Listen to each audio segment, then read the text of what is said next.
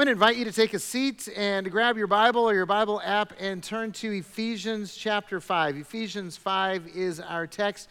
If you are in the room and you don't have a Bible with you, that's perfectly fine. Grab one of the Bibles in the seats around you. Turn to page 1162, and you'll be able to follow along with the text. And as always, if you're here and you don't have a Bible and you want one, take one with you. It is our gift to you.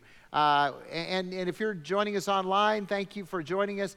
And if you don't have a Bible and you want one, message the online host, email the church office, give us a call. We'll get a Bible to you, whether we mail it to you or hand deliver it to you, because we want everyone to have the Word of God and read the Word of God, because we know if you read and apply God's Word, God will change your life. Hey, I want to briefly reinforce what Pastor Robert shared about the Next Steps classes this afternoon. Everybody has a next step. And if you're following Jesus, then you're called to take that next step in following him. We want to help you do that. So if you're new to Calvary, you've never taken any of our classes, show up today and take intro, 6 o'clock in this room. If you want to learn how to grow spiritually, take grow. If you want to learn about serving our community, then take serve. If you want to learn about leading Calvary, take a lead. By the way, lead starts at 3 o'clock this afternoon. So if you got to do that, see me after the service, because I'm teaching that one. But we want you to take that next step. And for those of you that are like, well, I haven't really ever committed to following Jesus, we want you to take that next step too. And today, even though we're talking about marriage and relationships, we want you to have that life-changing relationship with Jesus Christ, because there's nothing else as important as that. And in fact, we'd love for you today to make that decision to follow Jesus, and next week get baptized at the lake, because that would be kind of a cool 1-2 punch to this world. So that's just my encouragement to you to take that next step. We are continuing our marriage series.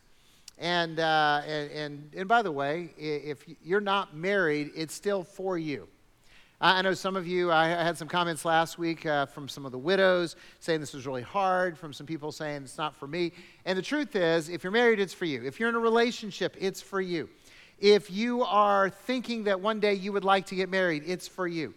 If that's in the realm of the possibility, then what we're talking about relationships applies to you. But if you're at that point where you're like, hey, I'm too old and I'm alone and I'm not going to go down that road again, it's still for you. Everything we teach has to do about relationships, and relationships applies whether it's marriage, friendships, family, work. Those principles still apply, and they will help change your relational dynamic. And the other thing is, if you think you're old and beyond the ever getting married again stage, you know people who are married or who are thinking about getting married, and hopefully when you have an opportunity to speak into their life, you'll speak God's wisdom into their life, because you'll understand it. And you'll be a source of hope and encouragement, and not somebody who's like, yeah, I wouldn't do that if I were you. So we are in a marriage series, and last week, Pastor Joe showed up to kick off our marriage series. If you weren't here, he did a great job talking about to love and to cherish. You should watch the video, but if you missed it, he was wearing a tuxedo. And as I watched him come out in a tuxedo, I was like, I can't compete with that. I can't compete with Joe's sartorial splendor, so I will just mock it. And that's what I did. So this is as classy as I get, and some people ask me, go, where'd you get that? And I go, have you not heard of Amazon? So anyway, hey, I first met my wife, Merelda, in the spring of 1977. It was at our church in Tempe, Arizona. She was walking by, and I thought, oh, who's the new girl? We attended high school and youth group together, though she wasn't really attracted to me in those early days, as evidenced by her turning me down for high school homecoming dance 3 years in a row. But we began dating the summer of 1980. See, she took me to her senior prom. We started dating in the summer of 1980 and never stopped. Got engaged about 2.5 years later, got married in May of 1984, and 1 week after I graduated from college. And after dating for almost 4 years, knowing each other for 7 years, literally growing up together, we of course had the perfect marriage from the start. I mean, we never argued, neither of us ever got angry, and life was never-ending bliss. And then we woke up the second day of our marriage. See, the truth is, about 6 weeks into the marriage, I had an honest and uncomfortable, complaining conversation with God about this woman that he gave me. See, marriage wasn't nearly as fun and blissful as I had imagined it should be. I mean, she had the audacity to have her own opinions. I mean, she did not wake up happy and beautiful with fresh breath. And can you imagine, she did not even want to fulfill my every desire. And I prayed, God, what have I done? And that is when God rebuked me. Now, I don't know about you guys, but when God rebukes me, I don't hear an audible voice, but I get this real strong feeling. And the feeling I got was, Chad, my son, you're such an idiot. And so God began teaching me what I want to share with you, some of what I want to share with you today, what we've learned about through 37 years of marriage, raising 2 daughters, and having 4 3/4 grandchildren, and 40 years of ministry as a couple. So it all begins with understanding this reality. You have the choice to make the relationship better or worse. You have the choice to make the relationship better or worse. Now, if you're like me, at some point you got married, you stood in front of a crowd of people.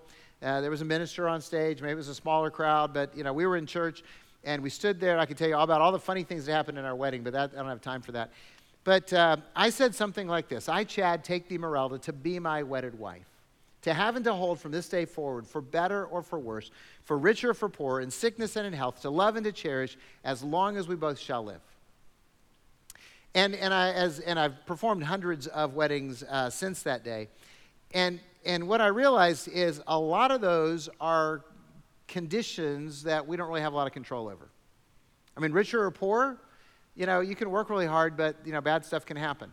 Sickness and in health, I mean, you start off young and seemingly healthy, but, diseases happen, accidents happen, infirmities happen because we live in a sinful, broken world, and all of us are hurtling toward death. So, I mean, you don't have a lot of control over that. But better or worse, even though it's, originally written to talk about whether life is good or life is bad based on circumstances and stuff like that, I realized you always have the choice to make your marriage better or worse. You always have the decision, the choice to make your relationships better or worse. Ephesians 5 is a lengthy passage about marriage. The Apostle Paul kind of goes on his marriage rant, and I want us to look at one verse toward the end of it, Ephesians 5:28, as kind of the key verse of this thought today. Paul says, in the same way, husbands should love their wives as their own bodies. He who loves his wife loves himself. He who loves his wife loves himself. Paul, once again, is leading into the biblical principle of reciprocity. Now, if you aren't familiar with the biblical principle of reciprocity, it means that you reap what you sow. Okay, you reap what you sow. And if you read the New Testament at all, you're going to find that that principle is woven into the teachings of Jesus and Paul and Peter. If you read the Old Testament, you're going to find it there because it's built into the fabric of this world that we live in. It's built into the fabric of the universe. You are going to reap what you sow. And this is especially powerfully true in your marriage and in your relationships. You're going to get back what you put into it. So the husband who loves his wife will receive love. The wife who loves her husband is going to receive love. The husband who blesses his wife is going to get blessed. The wife who blesses her husband will be blessed. Now, of course, because we are in a sinful world, and this is a principle, there are exceptions. So people can break their marriage vows, they can break their promises, they can betray, they can abuse, they can abandon. That's possible. But you can't control what somebody else does, but you have a choice to make for you. See, a lot of times we look at the other person in the relationship and think that it's all about them. That's what I was doing when I cried out to God, what have I done? I was looking at everything that Merelda was doing, and I wasn't happy with that, and I thought it was her fault, and she needed to change. And God said, no, you're the idiot. You need to change. You need to make it better, not worse. You have that power to do your part. So, me ask you a question. Do you want to be loved? There's like 8 people in this room that want to be loved. Wow, what do the rest of you want? I'm curious. No, seriously, do you want to be loved? Yeah, do you want to be blessed? So do you want your relationships to be better or worse? Okay, well, if you want it to be better, I'm going to talk about 4 choices that you need to make every single day that will change your relationships to better if you make the right choice. I mean, if you want it to be worse, you can make that other choice. But these are choices that you and I need to make if we're going to have a marriage that is better rather than worse. The first choice is to serve or be selfish. You have to make the choice to serve or be selfish. In other words, is your energy going to be spent on yourself or on your spouse? Because remember, whoever loves his wife loves himself. And this is tough because all of us are selfish people. And if that offends you, I'm sorry, but the Scripture says that there's none righteous, not even one, that all of us have sinned and come short of the glory of God. And the very root of sin is selfishness. We act for our own benefit. We act for what we want. I want what I want, and I want it when I want it. And that's how selfishness is manifest. And so we have to intentionally decide to act against our natural-born selfish instincts. And the way that we do that, it means that we choose to serve. It means that we choose to serve our spouse. And if you serve your spouse, you are serving your own interests. Let me say that again. If you decide that you're going to serve your spouse, you're going to be serving your own interests. Because if you are selfish, you sabotage your marriage. If you choose to be selfish, then you are sabotaging your relationship. You see, when we act selfishly, we start thinking in a win-lose mindset. By the way, most of us naturally think in a win-lose mindset because that's what selfishness leads us to. So we want what we want, so we want to get it. So if I win the argument, my spouse loses the argument. That's not really how it happens in our house. I think I've won 3 times in like 37 years, and I know because I keep track because I'm wrong all the time. But, you know, when I win an argument, then my spouse loses. If I get what I want, then my spouse is denied what she wants.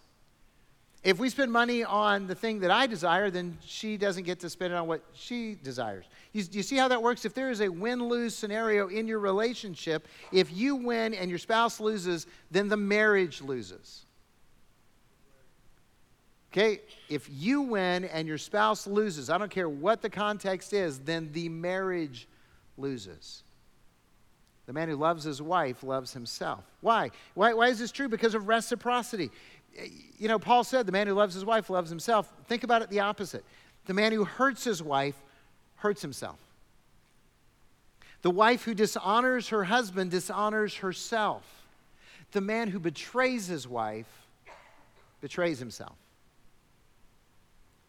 See, we need to think differently than what the world teaches us. We need to think about a win-win marriage. In other words, when you think about your relationships, you need to think, how can we both win? It needs to be a win-win because we're in this together, and I can't win unless she wins, and she can't win unless I win. So we need to have a different way of thinking about that. And the way to get to a win-win is when both husband and wife choose to serve instead of being selfish. Let me say it again. The way you get to a win-win is when both parties decide they're going to serve the other person. Now, you can't choose for the other party, but you can choose for you. And it's kind of risky because we all want to, take care of ourselves, but that's not in the best interest of ourselves. So, guys, I'm just going to challenge you. God kind of calls you the leader of the family.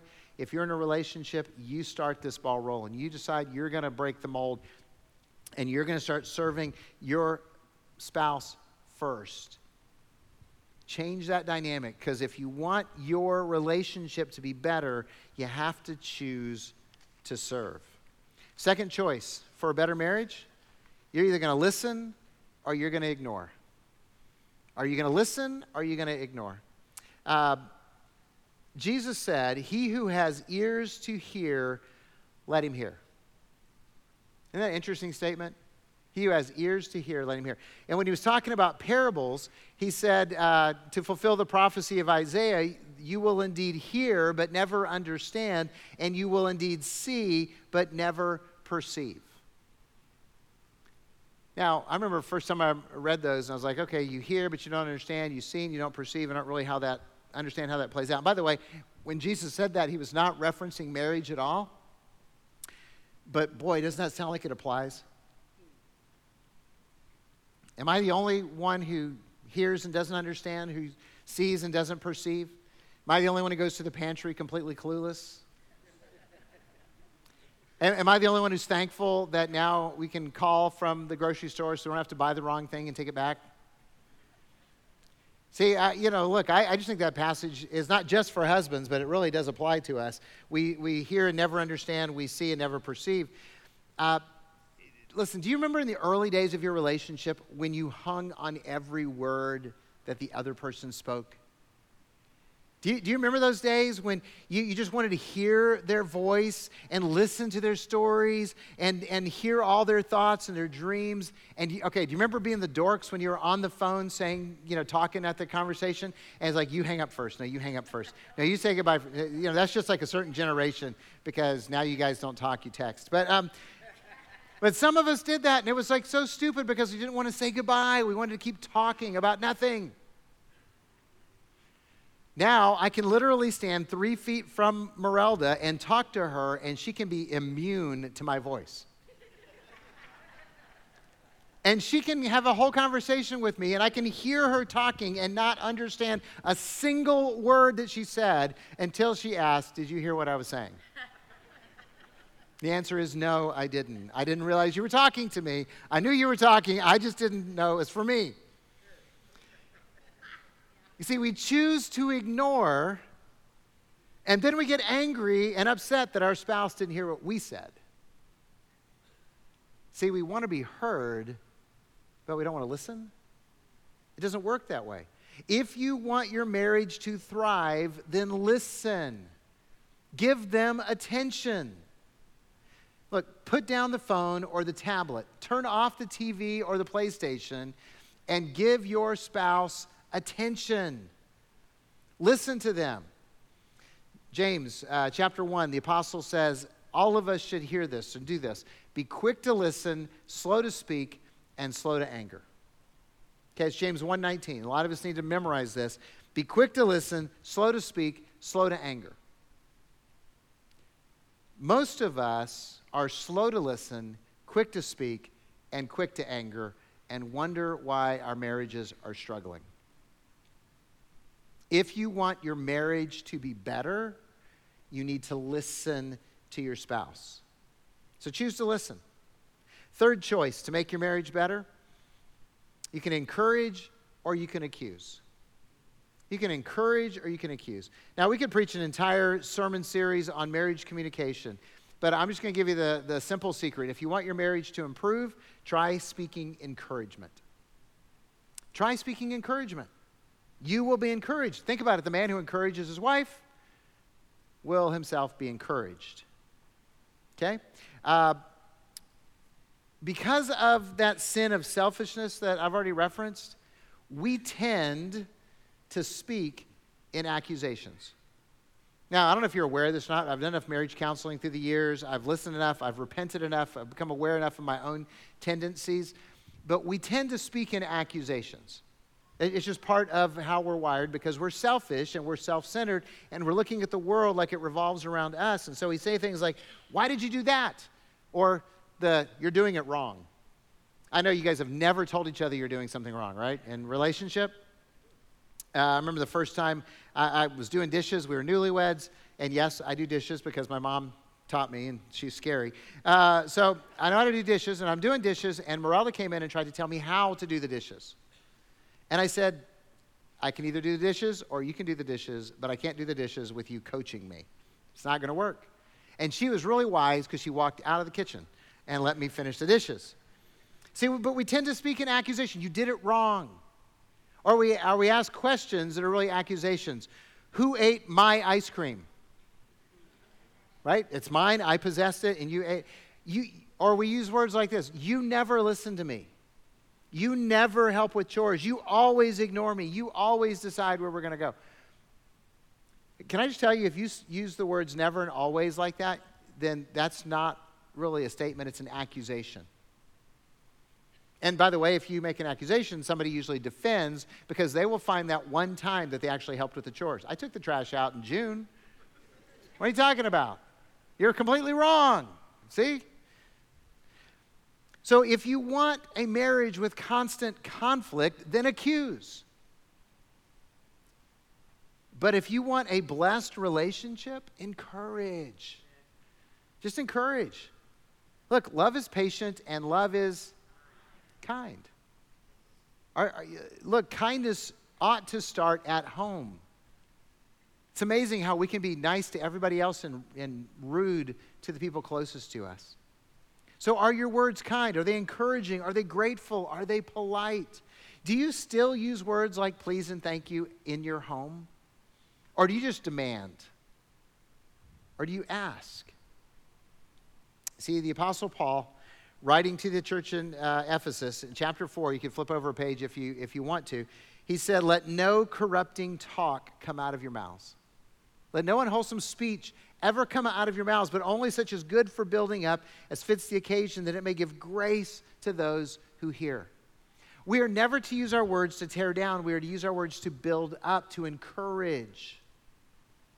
By the way, if you're a follower of Jesus, that's the standard.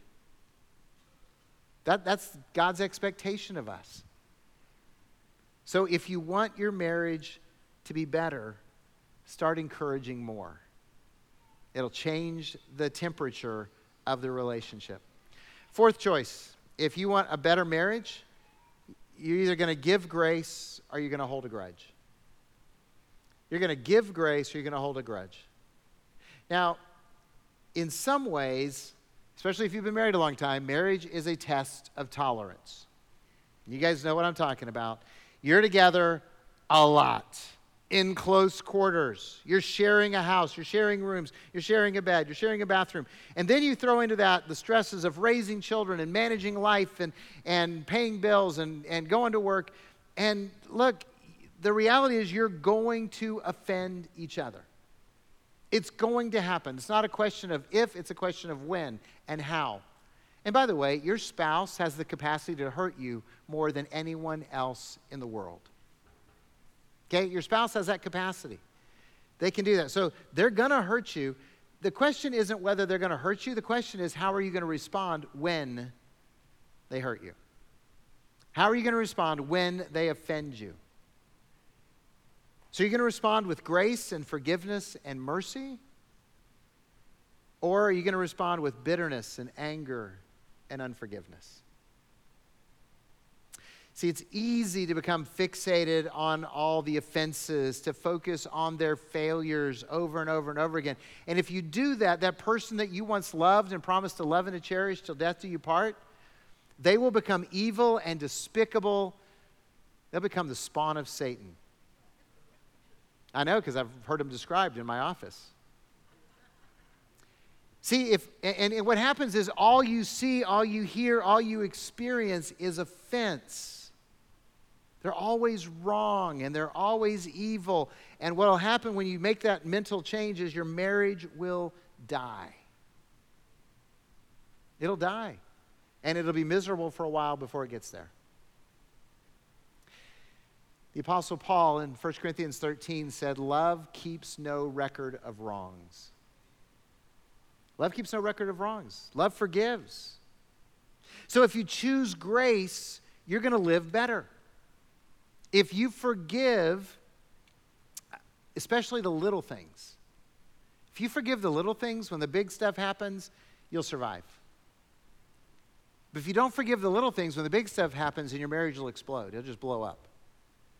It might survive, but it'll be on life support. Grace is so healing. And we are told to forgive as we've been forgiven. I mean, after all, the blood of Jesus, God's Son, cleanses us of all our sin. And if we've been forgiven of all our sin, we're supposed to forgive as we've been forgiven. And again, it's really easy to talk about forgiveness out there, but we're talking about forgiveness close up, and that's where it makes a life-changing difference. That's where it makes a relationship-altering difference when you decide you're going to forgive that person who hurt you in those little ways, day in and day out. So if you become focused on forgiving, if you become fixated on God's grace for you so much so that it fills your heart and overflows to other people, your relationship will thrive as a place of grace. You'll live in a house of mercy and joy. And the things that would set other couples to arguing and fighting, you'll laugh about, because that's what grace does. So choose grace or choose to hold a grudge. One will bless you. So you have the choice to make your marriage better or worse. Like, I'm praying that you choose better. Actually, the entire staff at Calvary is praying that you choose better. We want to see your marriages thrive. It breaks our heart when we see marriages fail. When we see couples giving up, calling it quits, we know that God has the power to heal, and it breaks our heart at that moment. So we want to see you thrive. So we're praying that you will choose better. We're praying that you will choose to serve, to listen, to encourage, and forgive. So, do you want your relationships to be better or worse? Less enthusiastic at this point. It's like, after telling us what it's going to take, I think I'm just going to stick with mediocrity. We're on a slow downhill crash right now. I think I can just ride that out. Do you want your relationship to be better or worse? Better! Okay, well, if you want it to be better, I got homework for you. Okay, I got assignments, because here's the reality. You can listen to the sermon and go, that was a good sermon, and you walk out the door and keep living exactly the way you've been living, and nothing will change in your relationship. You have to read and apply God's word for your life to be different, for your relationship to be different. So look, this is for people who really honestly want their relationship to be better. I got 3 assignments that I want you to do in the next 7 days. No, I'm not going to check your work. This is between you and God. But 3 assignments for the next 7 days. This is easy. You can do this, okay? Number 1, go on a date. Go on a date with your spouse. I originally said date night, but I realized some of you are too old to stay up that late. So just being honest, right? 9 o'clock's the new midnight. But it doesn't matter if it's in the morning. It doesn't matter if it's the afternoon. It doesn't matter if the evening. I want you to do something fun with your spouse. And by that, I don't mean taking the grandkids for ice cream or hanging out with a bunch of other couples so that the guys talk to the guys and the girls talk to the girls. I want you to be alone with your spouse doing something you guys enjoy so you can have conversation, okay? So go on a date, number 1. Number 2, I want you to discuss the vow renewal that we have planned for 2 weeks from now. On September 4th and 5th, as part of the worship service, we're going to do a vow renewal for all the couples that want to do a vow renewal. And so I want you to talk about it, because what I don't want to happen is you show up that weekend and then, guys, you look at her and like, you want to do this? And she's already mad at you from what you did last night. And so she's like, I don't want to say yes to you again. And I don't want to start a fight on the day that's supposed to be a celebration of marriage. So I want you to talk about it. Do we want to do this? Why or why not? Okay, because this is your decision. It's not anybody else's. It's yours, but you got to talk about it. So go on a date, have a discussion about the vow renewal. Third one's going to be a little harder for some of you. I want you as a couple to pray together for each other at least once this week out loud, where they can hear it. Out loud. I know some of you right now are going, we can't do that. Yes, you can. It's awkward. It'll be uncomfortable, but that's okay. At some point during the week, I want you to take your wife's hand or your husband's hand when they're awake. I know what some of you are thinking. I want them to hear you pray for them. And if you don't have a clue what to pray, here's a prayer. You can borrow it, okay? God doesn't care. Guys, this is what I would encourage you to pray. God, thank you for my wife. Help me to be the husband that you created me to be. Help me to bless her. Let her hear you pray that. Wives, pray something similar for your husbands. You can pray a whole lot more if you want to, but if that's all you get out, that alone is healing. Here's why. Because, look, if you're believers, God's already a part of your relationship, but you praying out loud for each other where you can hear it, you're inviting God to be actively involved in your relationship. Amen. And some of you may find that you like that enough that you do it more than once. But I want you to at least try it one time, see if it makes a difference. So those are your 3 assignments. But I know some of you are like classic suck-ups from high school. You're not satisfied with 100%. Here's extra credit. Some of you, you got to have 110% or you failed. So here's the extra credit. If you decide that you want extra credit, then talk about these 4 choices that we framed today. Talk about them in terms of how you personally are doing with them. In other words, don't evaluate your spouse. Evaluate yourself in front of your spouse. It's a confessional conversation. Hey, I think I'm doing pretty good on this. I think I'm failing on this. I need to do better. Then if they're wanting to, they can affirm you or help you see things differently. And then you guys can repent together and plan together to make it better.